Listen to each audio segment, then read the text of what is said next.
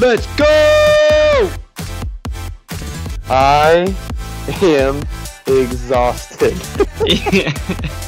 Yeah, wow. What a crazy week, Jake. One of the craziest in Sunday's Finest history. How are you doing? How are things going over there? I mean, between work, school, the Mandalorian, and of course, the most important thing in all of our lives, that's Sunday's Finest. Right. I'm drained, but I'm happy, and man, I'm ready for the playoff push. Mason, how are you feeling?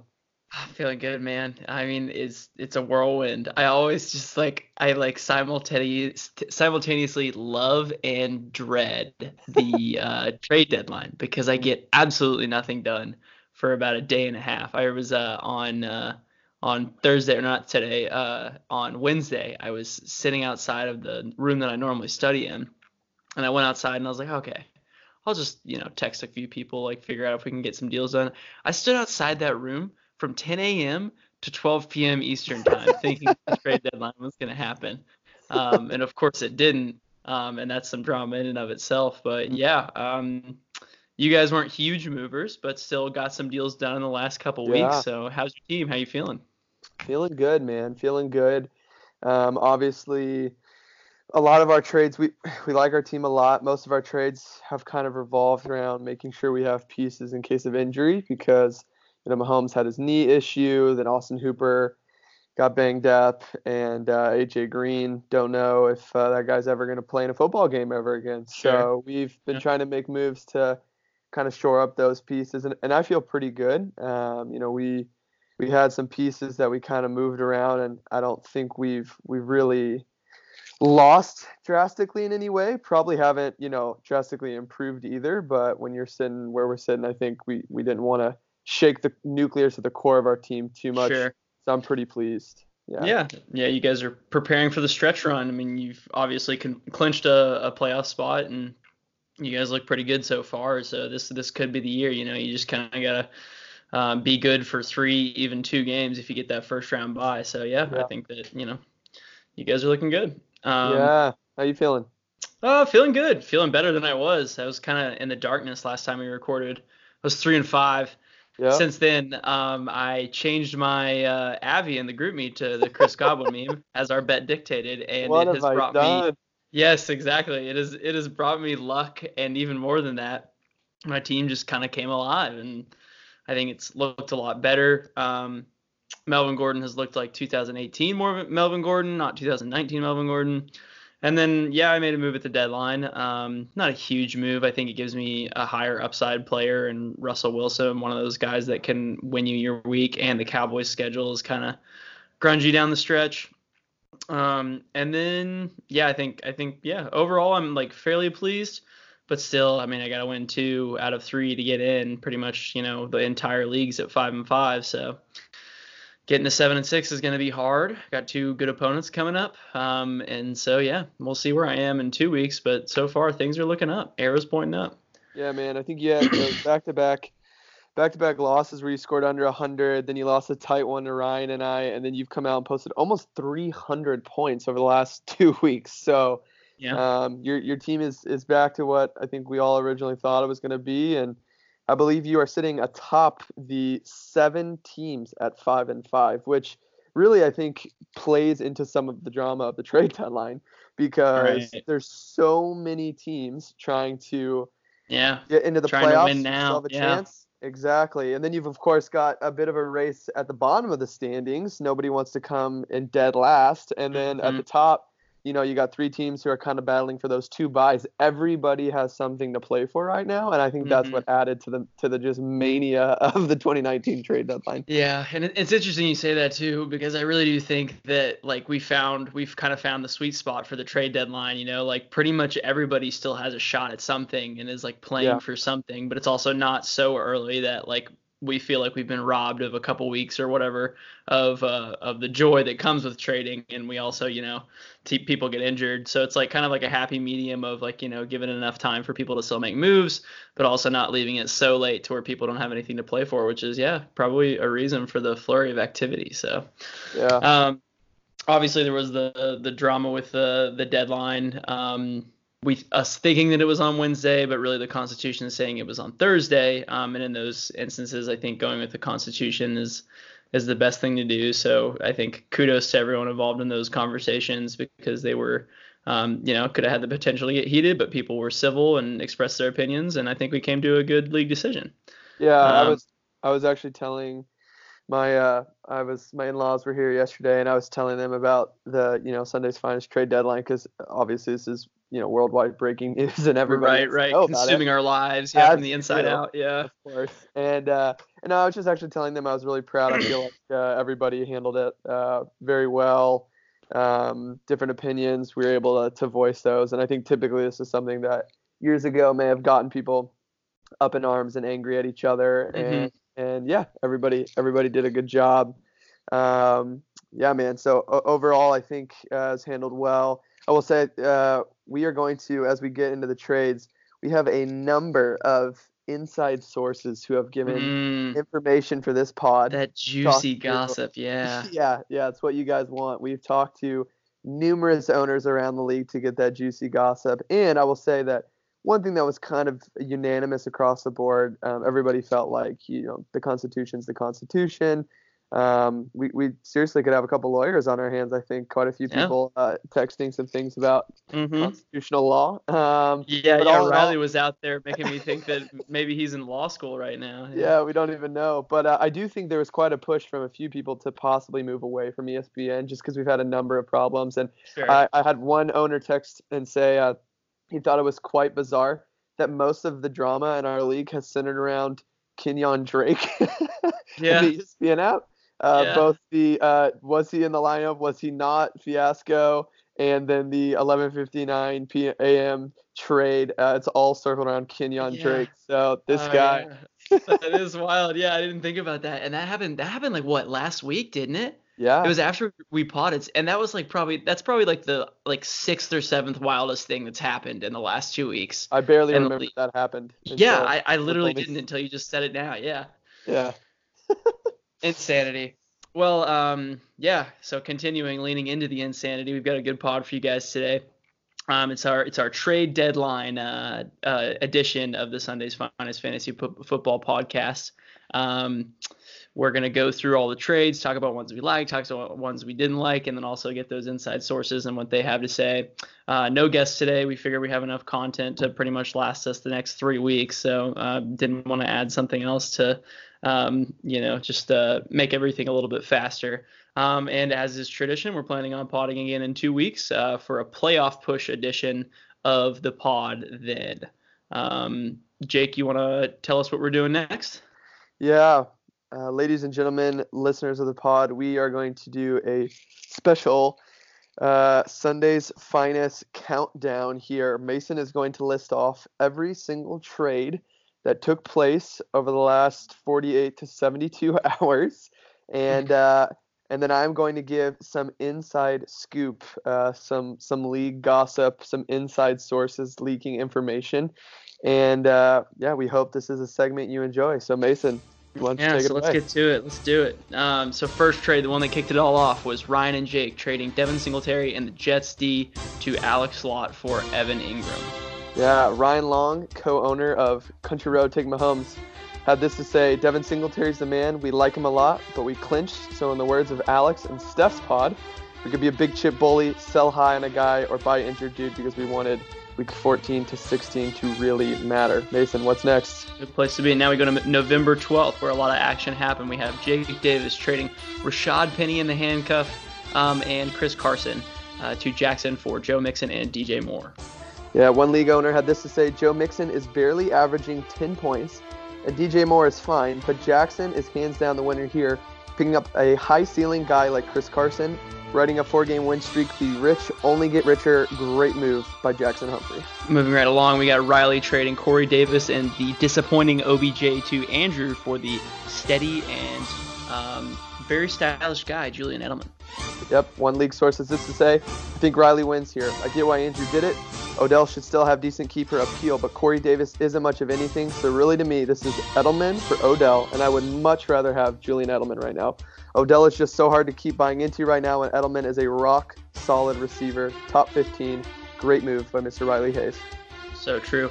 Next trade, we have Trent and Hunter trading James Conner, Jalen Samuels, John Brown to Conner for Julio Jones, Sony Michel, Danny Amendola, a blockbuster. An absolute blockbuster. One owner had this to say: I believe this is the biggest blockbuster of the 2019 season. Another says this: I thought that Conner, Trent, and Hunter's trade was about as even as you can get. Hunter and Trent had some bad injury luck with Cooks, Sanders, and Lockett going down, so getting someone like Julio is huge for their team. But at the same time, Conner needed an elite running back. You can't win a championship in our league without one. A good deal for both is what many owners had to say. Excellent. A smaller trade up next. Andrew Fry trading Darius Slayton to Jacob and Zach for Tom Brady. Hey, one owner says this: Zach and Jacob are the winner here. I guess rostering QBs actually did pay off. Very good. Andrew, busy again here, trading Keenan Allen and Greg Olsen to Alex for Ronald Jones and Juju Smith-Schuster. Oh, there's quite a few thoughts here. One owner has this to say: I think Alex got the much better end of the deal here. Even with his recent struggles, I would much rather have Keenan Allen than Juju. And then Greg Olsen, a nice tight end one in a really tough tight end landscape. Not so sure about Ronald Jones, so I really think Alex got the better two players here. Another owner has this to say: Andrew throwing out Julian Edelman and Keenan Allen within 4 hours for 0 star power. Yikes. Yeah, and Andrew, the last deal of the day on November 12th, sending Christian Kirk and Juju Smith-Schuster to Conner for John Brown. Yep, League Source says this: Conner flipping John Brown into 3 great flex/wide receiver 2 options with upside. That's if you're following the trail of Conner's trades here. Deebo Samuel, Christian Kirk, and DK Metcalf was incredibly crafty. Yeah, so November 13th, we all slept for a little bit, and then the madness resumed. Conner traded Juju to Madison for DK Metcalf and Carlos Hyde. Truly remarkable. Juju Smith-Schuster being swapped around jerseys and hats like it's the NBA draft. Juju on his 3rd team. He had been on 2 teams on November 12th and wakes up November 13th, gets dealt again. Juju Smith-Schuster traded 4 times this season. Incredible. A tiny little trade between 2 of the more trade-happy owners in the league, and the first one between them this year would be Alex trading Raheem Mostert to me for Josh Gordon. Yep, that is exactly what one league owner said. I think these two just had to make a deal together. Wouldn't be a year without it. Yep. Andrew busy again, sending Devonta Freeman to Conner for Matt Breida. Okay, this one, quite an opinion. This is the kind of deal that makes you think maybe the deadline should be moved up. Giving away a keeper, Devonta Freeman, one of the lower keepers, still a keeper though. Giving away a keeper for pennies just so you'll come slightly closer to not coming in last. Come on. Next again, we have John sending Allen Robinson and Gerald Everett to Conner for the just acquired Christian Kirk, Jordan Howard, and Chris Thompson. Allen Robinson and Christian Kirk, the only 2 guys traded less than Juju Smith-Schuster. Incredible. Then Conner makes a 1-for-1 with Alex, sending Carlos Hyde for Deebo Samuel. Short but sweet. One league owner says this: the winner is Alex. I think Carlos Hyde is going to score big points this week. Very good. And then Madison gets in on the action and sends Golden Tate and Brian Hill to John for a first-round pick this year, Todd Gurley. One of my favorite comments by an owner in the league says, this is the power of fab dollars at the end of the season. Madison literally bought himself Todd Gurley. Incredible.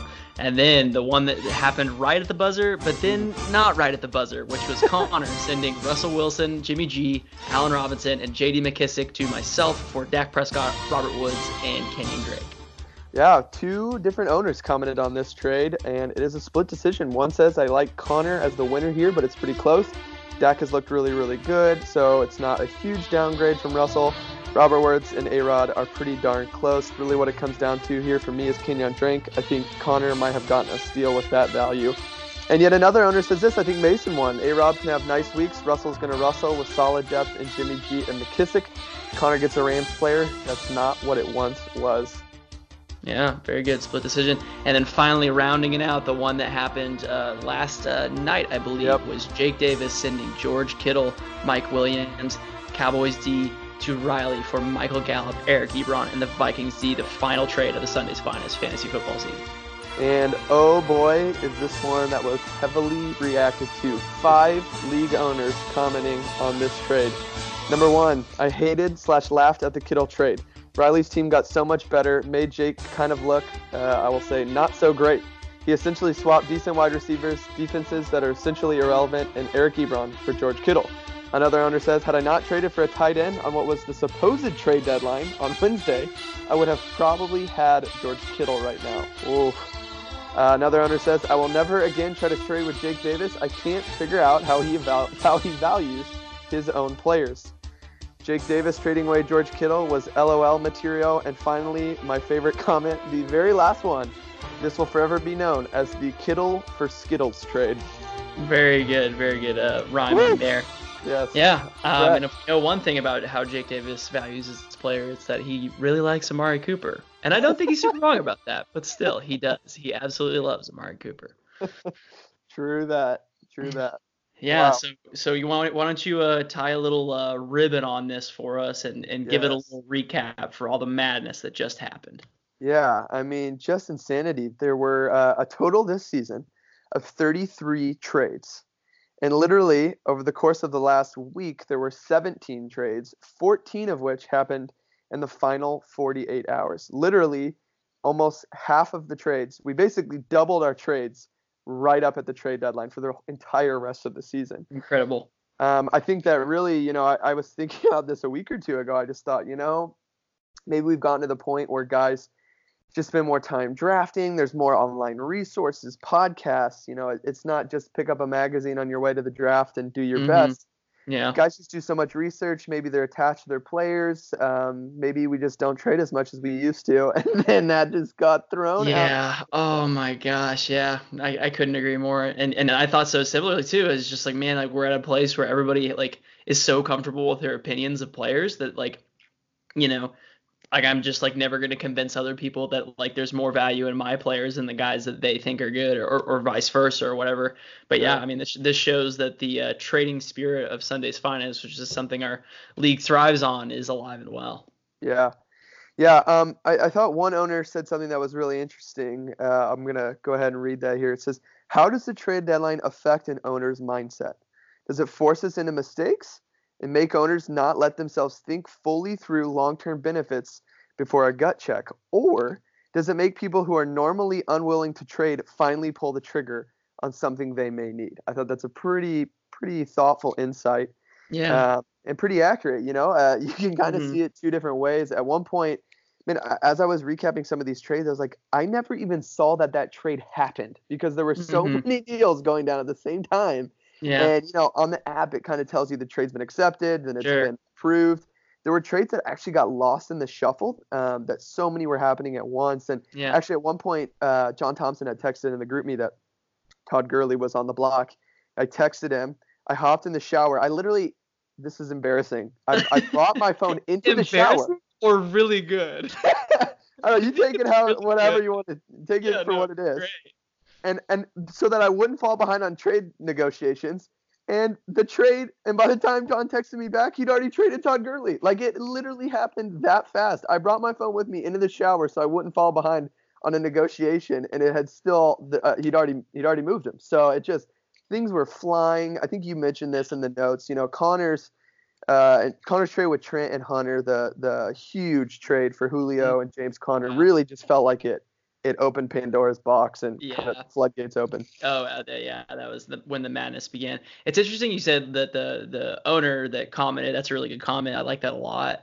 Kind of like psychoanalyzing why we do what we do in fantasy football. And if you think about it, like fantasy football really is a game of like basically challenging biases and like preconceived notions that we have about players and like trying to use data or the eye test or whatever you possibly can to see if the things that you think are actually true. And so, yeah, the trade deadline, it like adds another stressor to that in a way. And it's like something that kind of like pushes us to basically like piss or get off the pot, like you're on the fence, like you got to commit to player A, or you got to like just like say no to player B. And I think that the trade deadline like makes for an exciting time because of that, because we finally have to like form opinions on people that we might have had like strong opinions for the entire time. Yeah, absolutely. I got a final trade counter here coming at the top. Once again, owning up to his league reputation. He may not be first in the standings, but he is first in the trade counter. That's Alex Lott with 12 total trades for the 2019 season. Connor coming in second place with 9. He made 8 of those trades in the last week, 7 of them in the final 24 hours. The only guy left on his team who he drafted was Darius Geis, which is hilarious. Yeah, Darius Geis, who may not even have his starting job back, even though he's back from injury. He totaled 6 points on the season, possibly. Yeah. Andrew Fry also going a bit of the Miami Dolphins and just shedding anyone who has breath in their lungs. He made 5 trades for basically anyone he could roster to keep himself away from the ISHN name tag once again. I will say, I think I don't people are a little him. tough on him. Yeah. I can't blame Andrew either. And you know, I think one trade he got a bit of flack for, you know, the Julian Edelman trade for Odell. I mean, when you think about long-term value, and that's where you got to be if you're Andrew. Obviously, you're going to keep Odell over Julian Edelman. Yeah, I mean, you're going to think that they figure it out in Cleveland one way or the other. Like, I still think that Baker's a good quarterback, and, like, you know, this might be, like, growing pains here. Maybe Freddie Kitchens gets sacked and they actually get a good play caller or whatever. Yeah. But yeah, I mean, I've been there. Like, I've literally been at the bottom with the ISHN moniker right next to my name. Same. And it sucks. It's painful. Like, I would rather, like, go, I don't know, 4-9 every year for the next 3 years and not, like, make the playoffs than make the playoffs 2 years, not win a championship, and then be ISHN. Yeah. Like, it's just the worst. And so, like, I don't blame Andrew for, like, you know, just, like, sending it and trying to go win now mode. Like, I feel for him. Yeah, man. I thought we could dive into a few more inside sources, a little bit of scoop from, you know, the Adam Schefters and Trey Wingos of the world about some trades that almost happened. All right. You want to go back and forth on this? Yeah, let's do it, man. I'll start with the first here. Yeah. So Riley had texted Ryan and I, and we actually, there was even the possibility of at one point a 3-way trade where Riley would spend basically all of his fab dollars to pick up Brian Hill, trade Brian Hill to Andrew. Andrew would trade us Devonta Freeman. It was just kind of this wild thing that ended up not really happening. But Riley at one point was actually offering Derrick Henry for Mahomes and a tight end.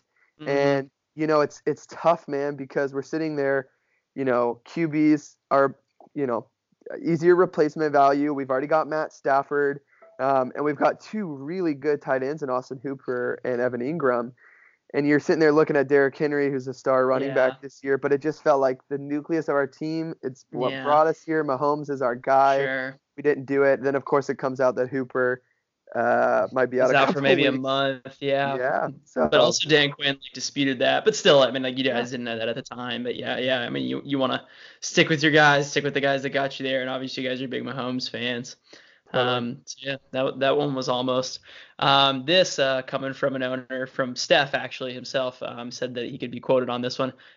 He said, after season-long negotiations with multiple parties, one of which being the Melvin Gordon owner, which was me, Austin Eckler was not moved. And I think that this is good. Like, this, I'm sure that I texted Steph every single week about Austin Eckler just to, like, see what his value was. I think this week I actually sent a message to Steph that said, weekly inquiry on your value on Eckler or something like that, because it was just become a weekly thing. And Eckler's a great player. He's explosive. He's efficient. And, like, Steph made a great draft pick picking him when he did.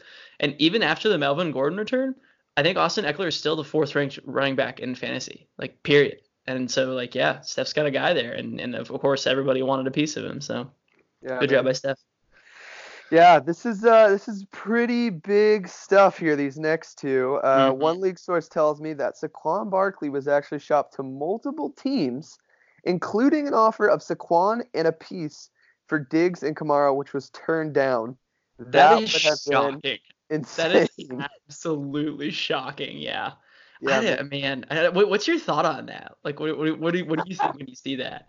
I mean, it's crazy. Like, I remember last year, you know, you and I and Ryan and Paul were together when some of those NBA blockbusters were going down, and I remember us all kind of getting the ESPN notification at the same time that like the Rockets had signed Paul George and or traded for Paul George and Russell Westbrook, and then, You Yeah, know, yeah, Kawhi and Paul George are going to the Clippers, and just yeah, the shock of those yeah, blockbuster deals. And I feel like, sure. man, this would have been on in a completely different playing field.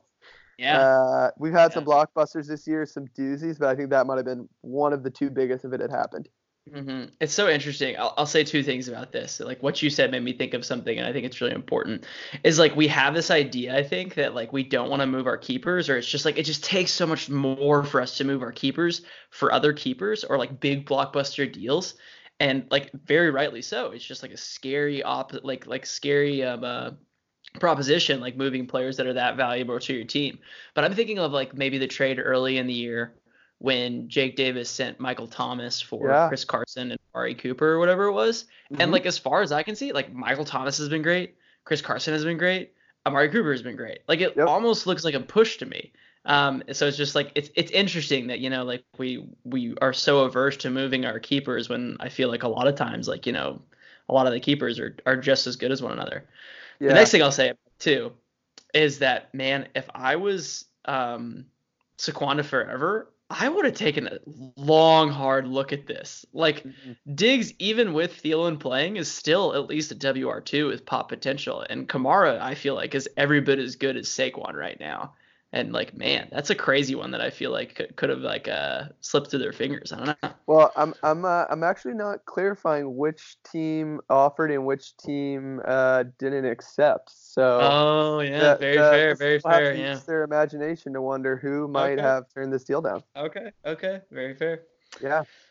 Um, and the next piece of news for a trade that almost happened was that a source tells us that Lev, Amari Cooper, and DJ Moore were offered for CMC and Robert Woods. And I'll tell you, I mean, obviously I was in on this into this deal, and I sat down and I thought about this one for a long time, and I actually had to call somebody and have them talk me off the cliff. Like on its face, I think that like obviously like I would get a lot of good players in that deal, but the thing that ended up with me stepping away from the table was just the fact that like CMC is just the hands down best keeper this year. And if I traded for Lev, Cooper, and DJ Moore, it's like I'm dropping at least like 7 or 8 keepers for next year. And after the year that I had to keep Amari Cooper when he was on the Raiders, I will never like keep a bad keeper again. Like I'll do everything in my power to try and get a good keeper because like that's like the foundation of your team. Yeah, absolutely, man. And at some point, even if you're trying to make the playoffs this year, I'll keep some of my opinions of this to myself, but I felt that there were a team or two who at 5-5 made deals to try to push and make it to the playoffs and win now.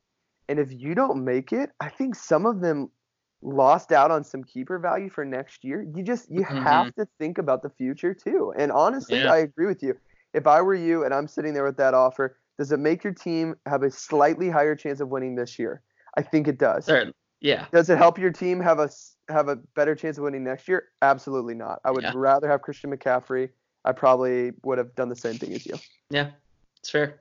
It's good. That's affirmation that Yeah. lets the darkness be kept at bay for at least another couple weeks before Lev Bell just figures it out and Amari Cooper starts, scoring 40 points a game or whatever. Yeah, man. I'll finish with this. One owner said that I think Connor was going for a world record of most trades in a day. The man was accepting every offer. And Connor texted me this, and I actually asked, "Can I mention your name?"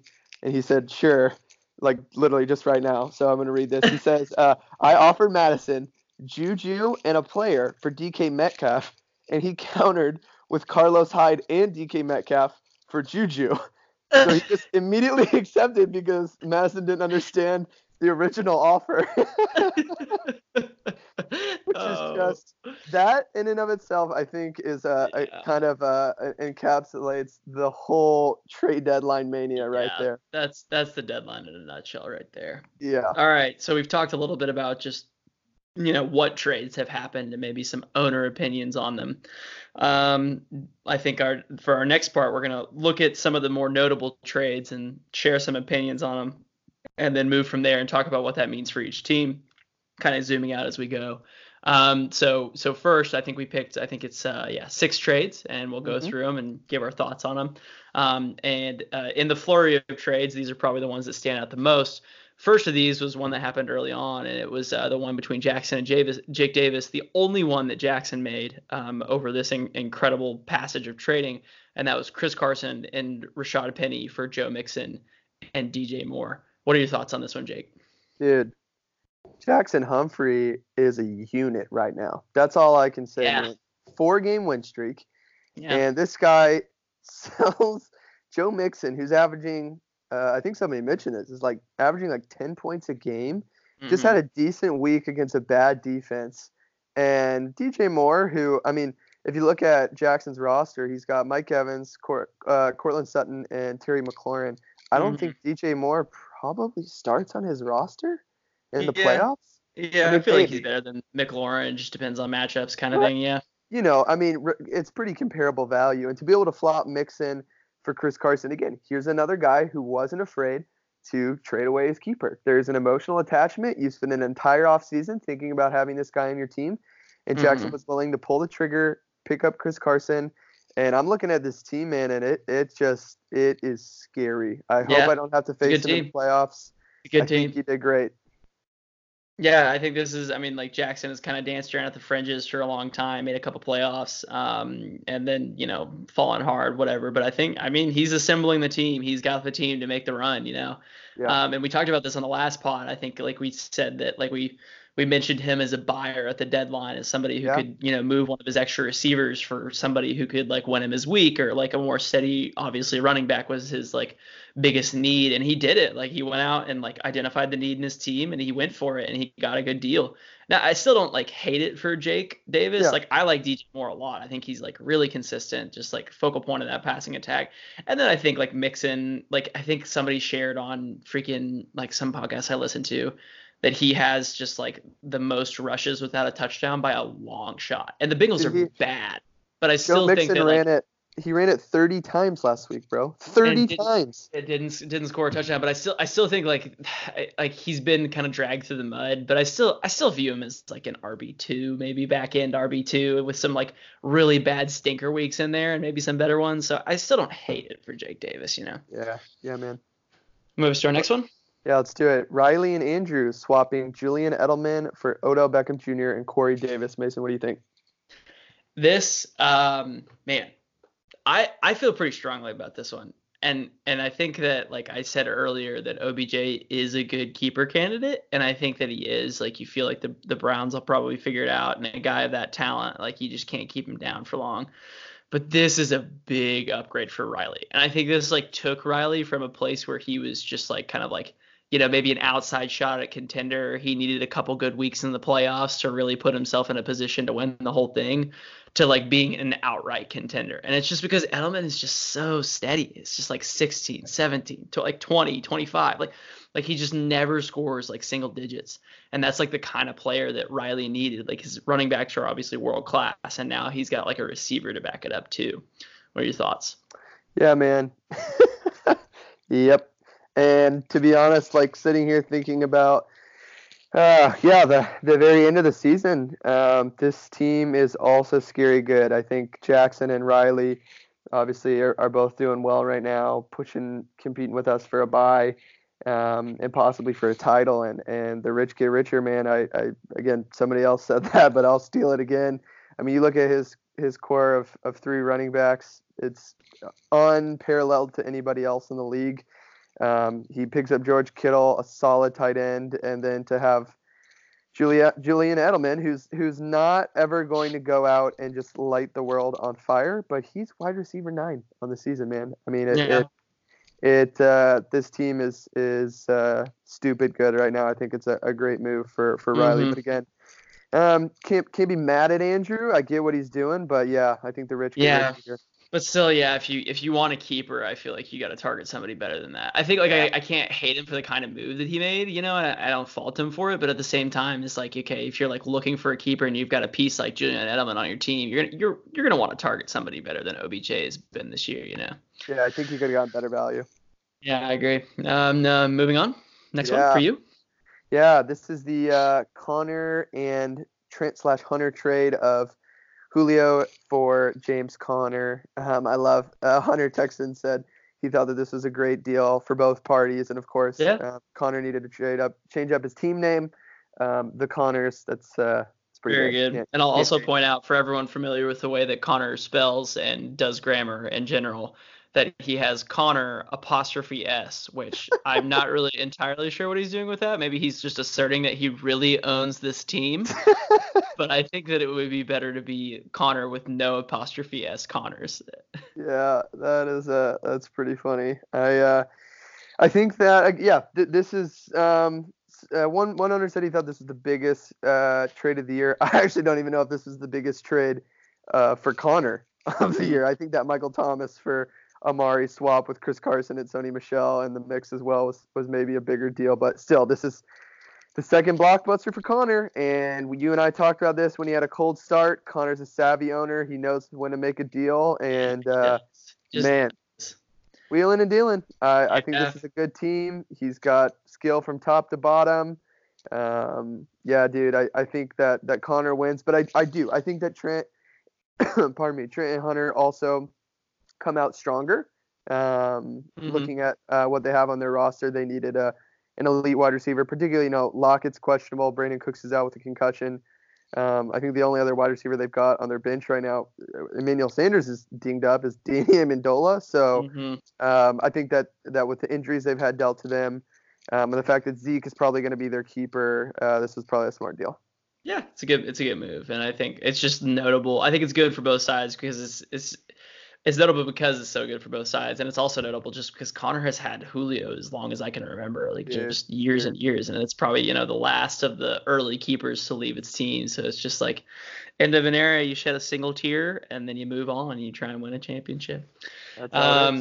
Moving us along, another notable trade, one we've talked about a little bit, is Jake Davis and Riley, the one that sent Kittle, Mike Williams, and the Cowboys D to Riley for the Vikes and Eric Ebron and Michael Gallup, giving Jake Davis 2 Cowboys receivers instead of 1. What are your thoughts? Okay. I'm going to try not to beat up too much on Jake. Yeah, there are obviously some harsh comments from some of sure, the and I think it needs to be asserted that at that time, like, the news from ESPN was that Kittle was out for sure, and Jake's trying to make the playoffs. So I feel like that, context is important there. Yeah, it definitely is. But I will say this: I think the one thing personally, and I was texting about this with Zach a bit. Zach was just talking about the Constitution is what the Constitution is. We signed it. That's the legal binding thing. Totally agree. I will say that when Riley started texting about that, I internally, just from where Ryan and I are sitting in the standings, was not stoked because I actually agree. I agree the Constitution is what it is, but I knew that he was going to go out and pick up a tight end. And even as we were discussing options, he was trying to trade a tight end from us. And I'm sitting here thinking about, okay, well, this deal might help us. We get Derrick Henry, but I don't want Riley to end up with a good tight end. Sure, you don't want to make him a contender, yeah. Yeah, and so I kind of, maybe we leave that offer on the table for him to then kind of pick up George Kittle for peanuts. Again, it is at the time, it looks like George Kittle is injured. And that's something that Riley's going to have to deal with. But I think you got to wait a little bit longer when that notification comes through. And so when I saw that deal go through, and then the fact that Kittle was healthy, I was punching some drywall for sure. Because man, you noted here, I think this is great. You said the trade that made Riley a true contender. It's the trade that happened after all the drama, and it's the trade that probably completed Jake Davis's demise this season. So very fair. I have nothing else to add. Move us to our next one. Yeah, this is John and Madison, the Todd Gurley for Brian Hill. Is that his name? Brian Hill. Brian Hill. Brian Hill and Golden Tate. One guy who was suspended at the beginning of the season, and another guy who most of us didn't realize was a human being until about 48 hours ago. Was traded for Todd Gurley. Todd Gurley, who isn't a shell of his former self, but I just want you to think about, Mason, 365 days ago, thinking that this would be a trade deadline. Wild. Just bonkers. Wild. Yeah, if you had offered this even 2 months ago, somebody would have laughed in your face. Like, Yeah. just would have stopped texting you because it would have been an insane offer. But desperate times call for desperate measures. Um, John, gets a 2 week rental and Brian Hill, and I think Golden Tate has been really good, honestly. And with Sterling Shepard looking like he might even be out for the year, that's like a nice pickup for John in the wide receiver department. But I mean, I think like the narrative that I've been hearing is that they've been managing Gurley for the stretch run. Yeah. And like, here's the stretch run. Like, what are they gonna do? I think Madison like takes a chance on that, and we could see like maybe he starts getting like Todd Gurley volume and starts getting 20 touches a game because clearly Todd wants it. Like, you can tell he's not happy with the workload he's getting, but it's just a question of like, what is Sean McVay gonna do? And it's like big gamble by Madison, but it's the big boy play. You swing it around and you try and get the guy who's gonna give you the most upside, and I think he's done that here. Yeah, I mean that's precisely why I was trying to trade for Gurley. I mean, I've been following the Rams pretty closely for a couple years, and pretty much every beat reporter, every person with a friggin' blog or Twitter is saying that they think that they're trying to save Gurley for the stretch. And obviously at this point, Rams are sitting at 5-4. I believe the Vikings are 7-3, and the Seahawks are 8-2. So, Mm-hmm. dude, it's desperation Now's the time. for Yep, LA. now's the time. You got to use this guy. I think that's a really savvy move by Madison. And I will say this. There were bids on Brian Hill of 23, 26, 37, 57, and $73. Okay. Yeah. The only reason all the other teams weren't spending more money is because most of them have run out of money. I mean, people were basically throwing their final pennies at Brian Hill, including, I mean, think about John Thompson spent $57. Try to get Brian Hill. Spent $57 trying to get him. Mm-hmm. Does not get him, and then trades Todd Gurley for the same guy and Golden Tate. I mean, that stings when you throw $57 at a guy and can't pick him up, and then you essentially flop him for you trade Todd Gurley for the guy. I can't be angry at John, but man, you gotta wonder. Yeah, and kudos to Matty, man. I mean, he just always seems to do, like, he's the guy that picked up Jay Ajayi the year that Jay Ajayi had that incredible stretch run. Yeah. It's just like Madison just like, knowing Madison myself, he just dances to the beat of his own drum. And I think that comes out in fantasy as he makes the decisions that just like, the chalk isn't saying to make, the podcasts aren't saying to make, but he himself has seen something and he trusts himself and he goes and he gets it. And that's the $72 he spent on Brian Hill, and then the trade that he's made for Todd Gurley. And I gotta admire the guy. I love it, and I think it like pays off more often than it doesn't. And I love having an owner in the league just like that, because it makes for such an interesting just different beat, which I really appreciate. Yeah, I agree. I've been particularly tough on Team DJ Juju so far this season, and I really just I couldn't agree with you more, man. He's a great owner. Made some really solid moves, and just looking at his roster, I think I was also a little bit curious about what he might be thinking as far as keeper goes. David Johnson is not looking like what he used to be, and the fact that he went out and picked up the passed around like mono Juju Smith-Schuster, who definitely has some keeper value for next year. He picks up Gurley. He's got Cooper Kupp. Man, I think the future continues to look bright for Madison Ladder. He's a great owner, and man, I couldn't change my tune more about Madison's team. I think he had a great deadline. Yeah, it's good. We'll move us to our final one that we're going to talk about, and then we'll talk about the teams at large. And this is the one that I think caused the most controversy in the GroupMe, and that was John Brown for Christian Kirk and Juju Smith-Schuster. Andrew sending Kirk and Juju to Connor for John Brown. What are your thoughts on this one?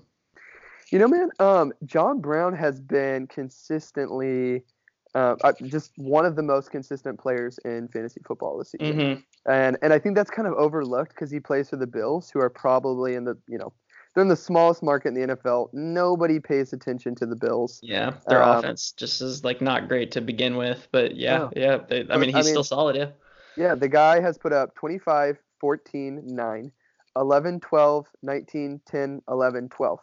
So, I mean, consistently, he's averaging 14 points, but he doesn't have a low floor. I will just say, though, I don't get why you make a 1-for-2 swap here, because John Brown is consistent, but John Brown's not going to be Andrew's keeper, I don't think. And you trade away Christian Kirk, who's very young, I mean, he has 3 touchdowns last week. He's obviously building rapport with Kyler Murray. Yeah. I And mean, I don't think Kirk Juju, or Juju is going to be Andrew's keeper, though, either. I don't know about that. Just keep going, though. Sorry, go. no, I guess I didn't get why it needed to be 1 for 2. When Andrew Sure. clarified a bit, it made some more sense to me. But Right. Yeah. He could have gotten another guy on the end of that deal, yeah, I think. I agree with you. Yeah. yeah, Yeah, I think this is the one that people raise the most stink about, which kind of surprised me because I thought there were other ones around the deadline that were worse than this one. I honestly see why he did it. Like I get it. Like it's still on its face in a vacuum, not a great trade. But like we talked about in the group me, Juju is wide receiver 38. Like the only reason that we're talking about him like as if he's better than he is just because the name, because he had such a good year last year. Like certainly he does have that upside. And then Christian Kirk, solid, very solid, and he's like building a rapport with Jimmy G. But he's got San Francisco this week, which you hate, and then buys next week, and then after that, like it gets a little bit easier. But I think like people who are like hating on this trade, I think they're devaluing John Brown just because of where he plays and because of his name. But I don't know what his rank is, but he's averaging 14 points per game on the season, which is as much as A-Rob, and A-Rob is like a very clear like wide receiver too. And I think he, makes the win now move. So I get it. Like I still like think he should have like probably tried to hold out for a guy on the other end of that. But like still like I don't know. I don't think it's the worst one by far. yeah. I'll say this final thought about Juju, who got bounced around a couple of times. I tried to get in on it, have him land on his 5th team, and Madison wasn't really wanting to deal him. And I understand because here's why. Week 8, this was 3 weeks ago, Juju against Miami, 5 catches, 103 yards and a touchdown, 21 points. Yeah. I want to read you the final 5 games for the Pittsburgh Steelers. The Cincinnati Bengals, awful defense. Yeah. Cleveland Browns, bad defense. Great Arizona team. Cardinals, awful defense. Fantastic team.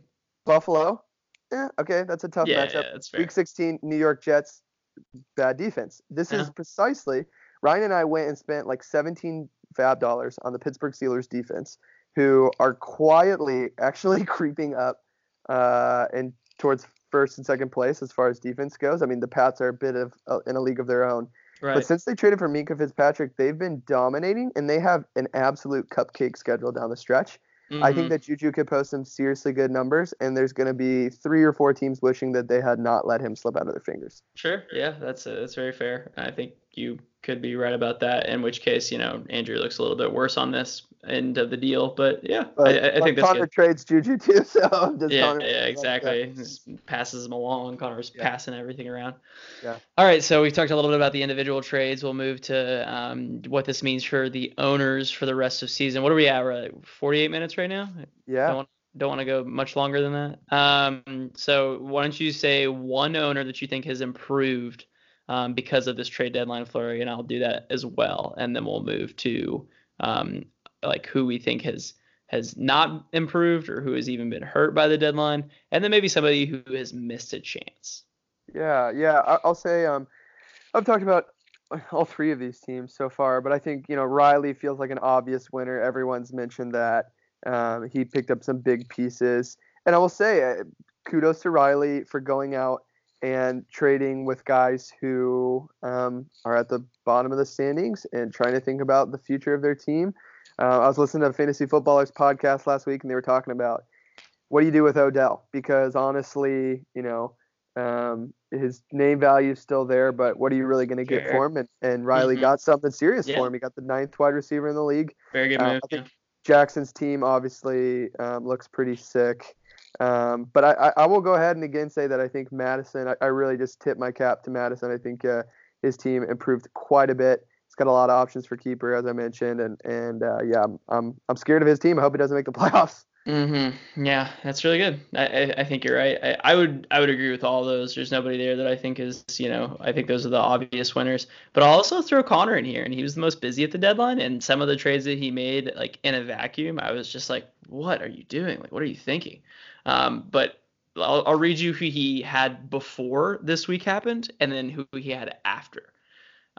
So he had J.D. McKissick, Matt Breida, who is hurt, Jack Doyle, Sony Michel, and Danny Amendola. And now, after the deadline, he has James Conner, Kenyon Drake, Gerald Everett, Devonta Freeman, who is hurt as well, but going to come back, and DK Metcalf. Yeah.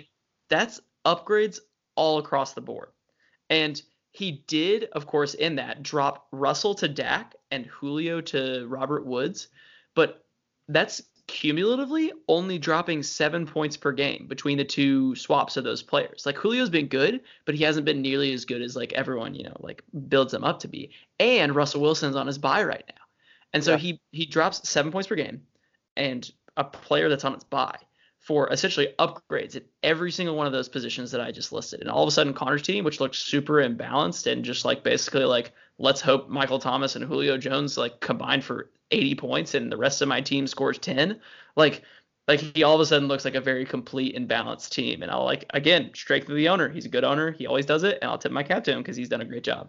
Yeah, I agree, man. I mean, you think about kind of the haphazardness of his team prior to the deadline, and I'm just curious, at what point did Connor feel like, okay, I mean, he was literally making deals at 11:59, thinking that the trade, I mean, he's dealing to his last possible second, and Yeah. I'm curious, like, what was his target goal, or was he just kind of rolling to keep swapping as many pieces as he can? But as pointed out previously by another owner, I think Connor made some of the savviest moves. A lot of times, guys are just kind of looking for one swaps, and I think Connor was thinking 2 steps ahead. We're playing checkers. Connor was playing chess in a lot of ways. It's true. We're thinking about, is this going to win me this little piece right now? And Connor's thinking about, do I give up a pawn so I can take up your bishop? Yeah. Kudos to Connor. Well done. Yeah. Excellent chess game or chess reference. I didn't even know you knew how to play chess. Well, obviously, I wasn't using those same skills at the trade deadline as Connor was, but I have played a game or two. Yeah, sure. Why don't you tell me a guy that you think was hurt by the trade deadline? Yeah. I mean, I think one of the obvious answers here is Jake Davis. You think about who has gone out of Jake Davis's hands so far this year. He has traded away Michael Thomas, Sony Michel, Chris Carson, and George Kittle. I mean, that's tough, man. It's a tough look. I think he's still got some talented guys on his team. And really, here's the thing. Jake Davis has a championship under his belt. Jake Davis drafts well. Year after year, I think this guy has the best drafts. But again, as it was pointed out quite articulately by an owner in the league, trading is an interesting beast. Do you make decisions that you should think through a bit more, or are you capturing guys who are trying to do something fast? And I will say, Sure. you and I have talked about this off the pod before, but I think that at times some of the owners who are really trade happy, sometimes they're just trying to make them. I think sometimes they're just trying to make a move for the sake of changing things up after a loss. And sometimes Sure. I'm like, man, Jake, you draft a great team every year. I don't know if he needed to make as many deals as he did. And some of it's injuries, some of it's the bad luck with George Yeah. Kittle. Can't deal with it. But It's bad luck. Yeah. I think I would have maintained the nucleus of the team I drafted if I was Jake, because I Sure. thought he did a really good job of the draft. Yeah, I would say so too. And I think he now has 2 Cowboys wide receivers. Still has DJ Moore, like great player there. But yeah, I think like some downgrades. And then also like I love Amari Cooper. I stand with Jake Davis. I don't think he's better than Tyreek Hill, but I still think that Amari Cooper belongs in the conversation of elite wide receivers. But the thing is that the Cowboys over the next 3 after they play the Lions, at the Patriots, Bills, at the Bears. Like none of those you love. Like you don't love rolling out 2 wide receivers in any of those on a team that's playing those teams, especially at the Patriots. So it's just like, he may have like made a move to win this week, but like what's going to happen over the next couple? I agree with you. Yeah, man. My guy, I think is Andrew. We've kind of like talked about this. I think before like all of his moves, he had Keenan Allen and Christian Kirk, which we talked about the issues that Andrew had with Christian Kirk. But then like he moved from Keenan and Kirk to OBJ, John Brown, and Ronald Jones, and it's like it's a lot of lateral moves for me. Like you kind of got rid of a guy who you maybe could have kept, Keenan Allen, who's like obviously has his troubles but has shown his upside. And got a bunch of guys that are steady, but like nothing super exciting. And so we'll see if it keeps him out of last. And if it keeps him out of last, I think it's worth it. Like that's all that really matters to him at this point. And I'm totally fine with that. But yeah, I think that his team maybe took a step back instead of a step forward close to the deadline. Yeah. This last one is who kind of missed their chance, and I've actually got three separate teams that I think kind of missed their chance a little bit. Mm-hmm.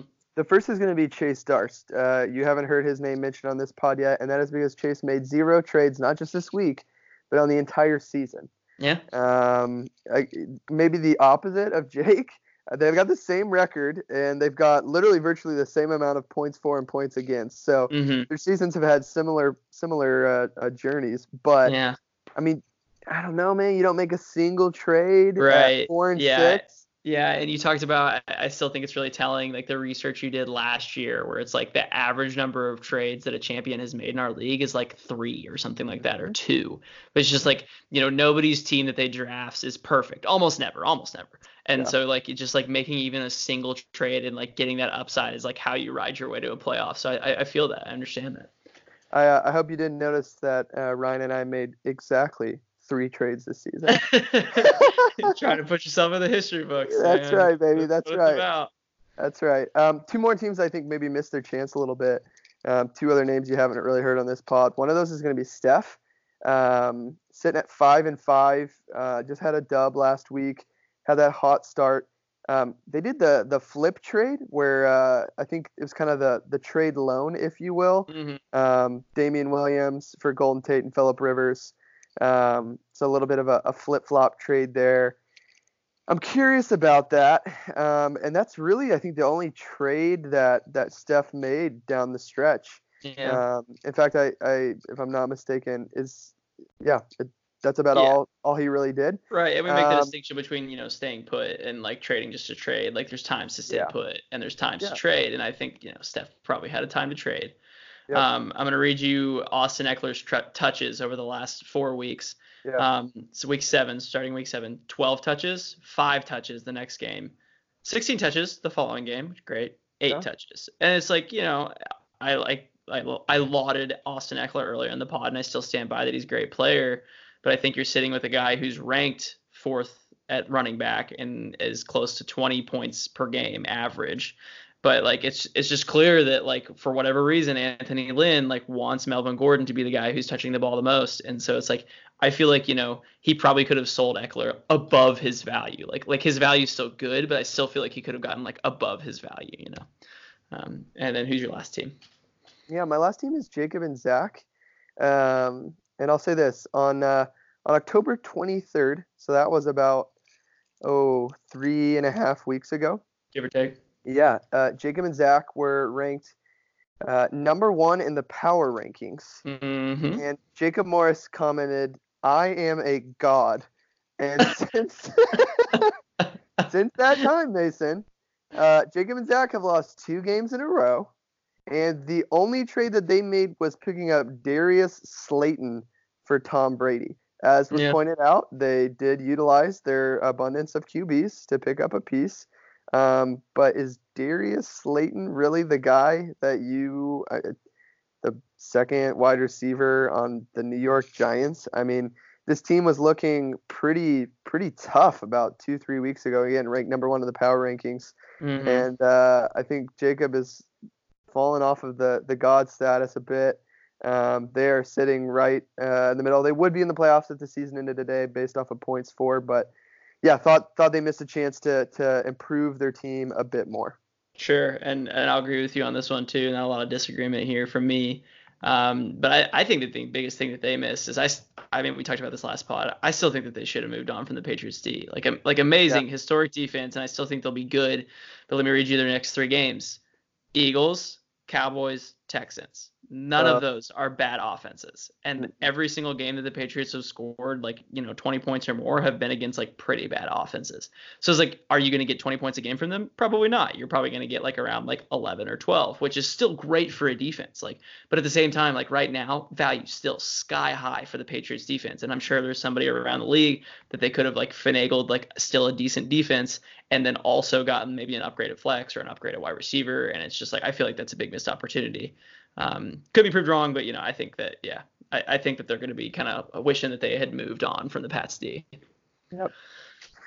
Well, Mason, take a deep breath. That was quite a run through of the 2019 Sunday's Finest trade deadline. It's true. We are I right at will the say, hour mark. Yeah, go wait a ahead. second. Go ahead. We're at the hour mark, but I do have my team that I Yeah. think missed a chance. And maybe you saw this on the Google Doc, which is why you were moving us along. But I think the team that missed a chance here is probably your all's team. Oh, I don't see this. I'm on the other Google Doc. Oh, are you? Yeah. We've Yeah. had some issues with the Google Docs here. Yeah. But yeah, I have one team I think missed a chance other than the ones that I agree with you on, and that's your all's team. Your all's team is obviously built to last. You've got two wide receiver ones, you've got an RB2, an RB1, like the best quarterback playing the game.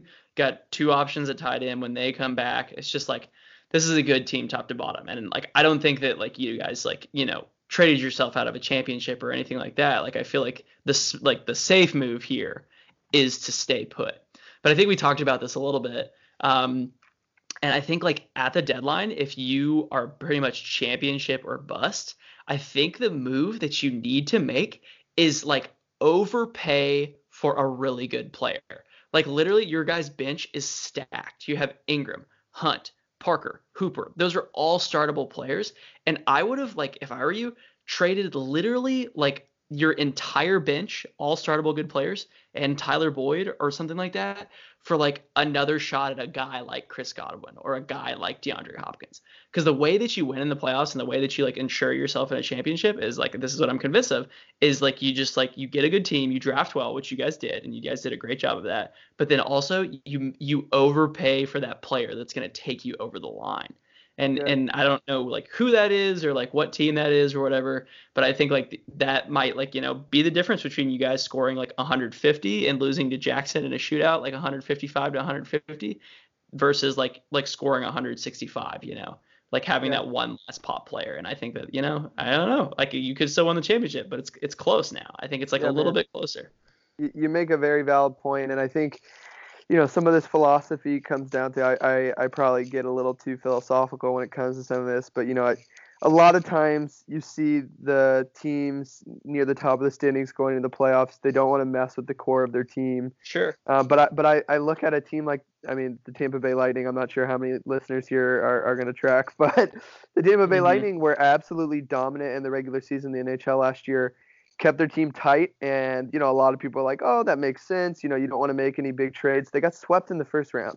Sure. And I think that sometimes you feel like you're riding a wave. Your team is maybe better than it is, and I hope, obviously, I hope that's not where we're at. But yeah, I think you make a really valid point, and even you were negotiating with Ryan and I, and even kind of mentioning that in some of your offers, and I think we're obviously Ryan mentioned that mentioned a comment of his at the top of the show. We really like Devin Singletary, but we moved him because we're thinking about weeks 15 and 16 in particular. We're pushing hard to get a bye, and you want to win when it matters most. We did make one or two of those moves, but you are right. I mean, I think you could kind of sell the farm. I mean, what do you do if you're trying to win in baseball? You sell your prospects so you get one superstar closer who can come in and finish. And that's what do that. The championship is, yeah. Yeah. And like I said, I mean, I still think your guys' team is great, but I think the best thing to do is, just like accumulate all your value into your starting lineup and then just cross your fingers and pray nobody gets hurt, because like that's like how you assemble the best team possible. And, I think that's like in the past how teams have often won the championship. I think about like my team last year is like I traded Aaron Jones and Zeke for Christian McCaffrey. Like I way overpaid for Christian McCaffrey. Like in a vacuum, that was a stupid trade. But it's like I got lucky because Aaron Jones got hurt. That's like definitely the luck part of it. But I also acquired like the higher upside player, and it's just like Christian basically just like dragged me tooth and nail to another championship because like he was just like insane down the stretch. But still, I still think your guys' team is probably the favorite, probably the team to beat. So I'll say all that, and then I'll like also take it with a grain of salt and say that you guys are still very good team, very good draft this year. So. Well, it is. It's that time of year, man. We are 3 weeks out from the playoffs, and I really think the trade deadline is so fun in our league because it shakes up what the year has been so far. I mean, I feel like I had a good read on most teams, and now it's just like everybody's team looks a bit different than it did a week ago, and I think it's really fun just from a entertainment standpoint. But B, it really does make the playoffs so interesting because you just don't know what's going to happen. Guys have new teams. You're making, decisions based off of who's going to start, based on matchups, all that kind of stuff. Alex actually offered us a trade of 2 players, 2-for-2 trade. And I was like, that's actually not a bad offer. And then I looked, and both of the players he was offering us have a bye in week 12, and we play Alex in week 12. So, trying the Trojan horse opportunity. Yeah, exactly. Try to sneak one in there. I got a kick out of that. But obviously coming down the stretch here, our teams are what they are now. A couple guys have some fab money, but for the most part, your team is what it is. Let's see who can manage their team best, catch a couple breaks, and see who's going to win the ship, Mason. Yeah, it is. It is that time. Cross your fingers. Hope your studs don't get hurt. And other than that, just be the best. Be better than your opponent. You don't have to be the best team. You just got to be better than your opponent. Right. It's been fun, Jake. You got any last words? Hey. I think I'm good, Mason. All righty. Sounds good. We'll see you guys next time in 2 weeks for the Playoff Push podcast. This has been Sunday's Finest. We'll see you guys next time.